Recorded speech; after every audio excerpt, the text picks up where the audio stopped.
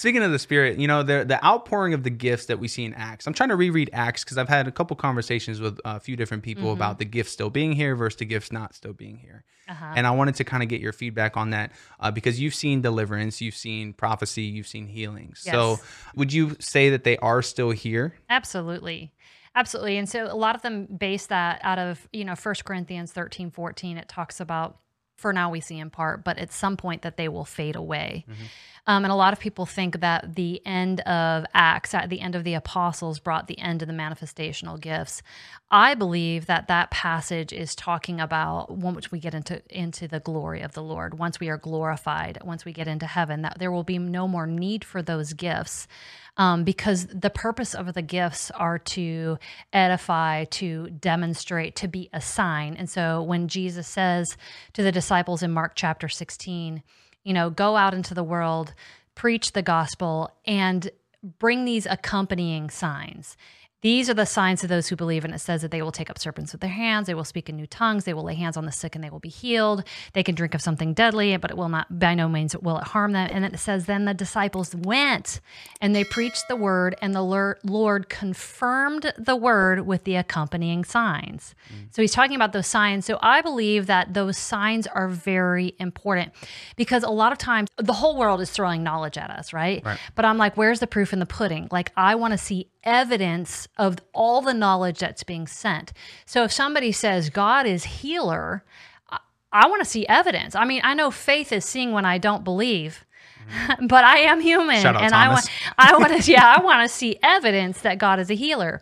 So I don't understand. What's crazy is people will say that the manifestational gifts have ceased. But then if I say, so you don't believe God is a healer? They're like, oh yeah, I believe he's a healer. So I'm like, okay, so how does his healing come? Well, it just, and I'm like, well, so where do you draw that line? If they go forward and a pastor prays for them for healing, is that no longer count because that's considered a manifestational gift, or the gift was activated through the pastor? Well, no. What if the pastor lays hands? Well, as long as the pastor doesn't believe that the healing went through his hand. Right. And so it's just kind of weird and muddy to me. I'm like, it goes back to moving beyond how God works, the ways of the Spirit, to does it line up with the character and the attribute of God? God is healer. So the anointing that flows out of the attribute of healer is healing, right? And so God flows through his people, just like Jesus fed the multitude through the disciples. He handed the food to the disciples and they fed the people. Right. And again, we learn about Jesus, we learn the attribute of God in there is that he works through people. Yeah. I mean, he could, in the Old Testament, he dropped, fish and birds, and he dropped all that stuff from the sky. He dropped manna from the sky. But in the New Testament, through the person of Jesus Christ, he was defining a new way of the kingdom possibilities being manifested here on earth. And he did it through the disciples. When he resurrected Lazarus from the dead, he said to the disciples, go set him free. There was an invitation for the disciples to be partake in the kingdom. Partake in the deliverance. Because what we see there is resurrection, but he was still bound up. Right. Right? That's so true. To me, that was I'll resurrect him from the dead through salvation, but there's still some discipleship and deliverance that needs to take place in poor Lazarus's life. And that's the role of the disciples. That's a whole nother book for a whole nother day. Absolutely. Because I was just about to say that can go because that is how you get to the promised land. It's through that unwrapping of the things. And I think, absolutely. And I'm learning recently that, man, I wanted to say one other thing, but I'll go back to that. I do think that's one way. I was just having a conversation before I got here with my father about therapy and the value of that. And like, once we become a Christian, we become a new creation. It's kind of like the principle of like, you become the butterfly. You're not considered the caterpillar anymore, but that still takes work, and that still takes unwinding the things that are strongholds, unwinding the things that you feel are chained to, generational curses and bondages that you may not even know exist, and breaking those off in the name of Jesus. But you have to work through those things and have to be delivered from those things. And it's not just going to happen, without any effort or any kind of deliverance or prayer or Jesus being involved in that. Right. A working out of your salvation is what Scripture would call it, or training yourself towards righteousness. Training yourself towards righteousness. Yeah. And do you suggest, because you're a counselor as well, do you see that a lot happen? Absolutely. I tell people all the time, when you are delivered from a stronghold, aka a demon, AKA a core lie.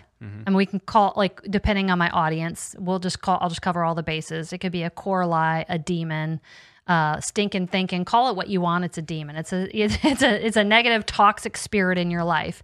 And so if you have dealt with this negative toxic spirit in your life, let's say you've dealt with it since you were 15 or till you were 12 or 25, whatever it is. Well, your personality and the way you respond to things, the way you behave, begins to mold itself around that toxic thought or that lie or that demon. Right. So if I live in fear of men, it's going to affect the way I behave around men. Well, when I get delivered from that demon, I go into that point of trauma. I break my agreement with all men are bad, whatever it is. So we can call it healing, we can call it deliverance.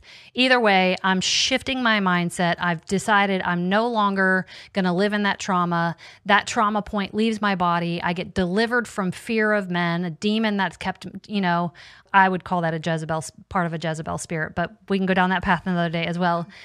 But the point is now I have all these behaviors. I still have that triggered reaction that I just saw a man. Oh, my heart rate's up. All these things. All of that still has to be dealt with. And so it's like a rock with Play-Doh. I've cast the rock out, but I still have this Play-Doh that I need to remold. Ooh, so if I take a rock out of Play-Doh, it still carries the impression of the rock. And so now I have to start remolding it. To look around, what I talk about in here is the character is the impression. It's the imprint of Jesus. A caricature in the Greek is actually an object that they would use to shape or mold wood. It's actually, so a character is what leaves an impression. So I could, and I talk about this in the book. I've seen people speak in tongues and minister deliverance, but what impresses me is when I see ministers minister in love. Because character is what impresses. Personality doesn't leave an impression. Right. We can be very charismatic. That's short term. But still be jerks. Yeah. That's short term likability. I know a lot of narcissists that have great personalities, right? It's character that leaves an impression. The character of Jesus left an imprint. It left an impression in our world. And it should leave an impression in our lives to the point where we're impressing other people's lives with the person of Jesus Christ. Because he lives within us. But if the impression that you see in my life is that I fear men and I live in anger and I'm depressed and I'm hurt and that's nobody wants to be impressed by that. Right. That's not an impression. So I talk a lot about that in the book too, like what is character and looking at it from a Greek and Hebrew perspective. Which is a really important when you do Absolutely. When you're looking at the Word of God, really kind of taking a look beyond that and really asking myself, what's the impression? Am I living under the impression of my past? Am I living under the impression of the world? Am I living under the impression of my experience, how I feel right now, my knee that is hurting? Or am I living under the impression of God and His love and His nature and His attributes and His truth?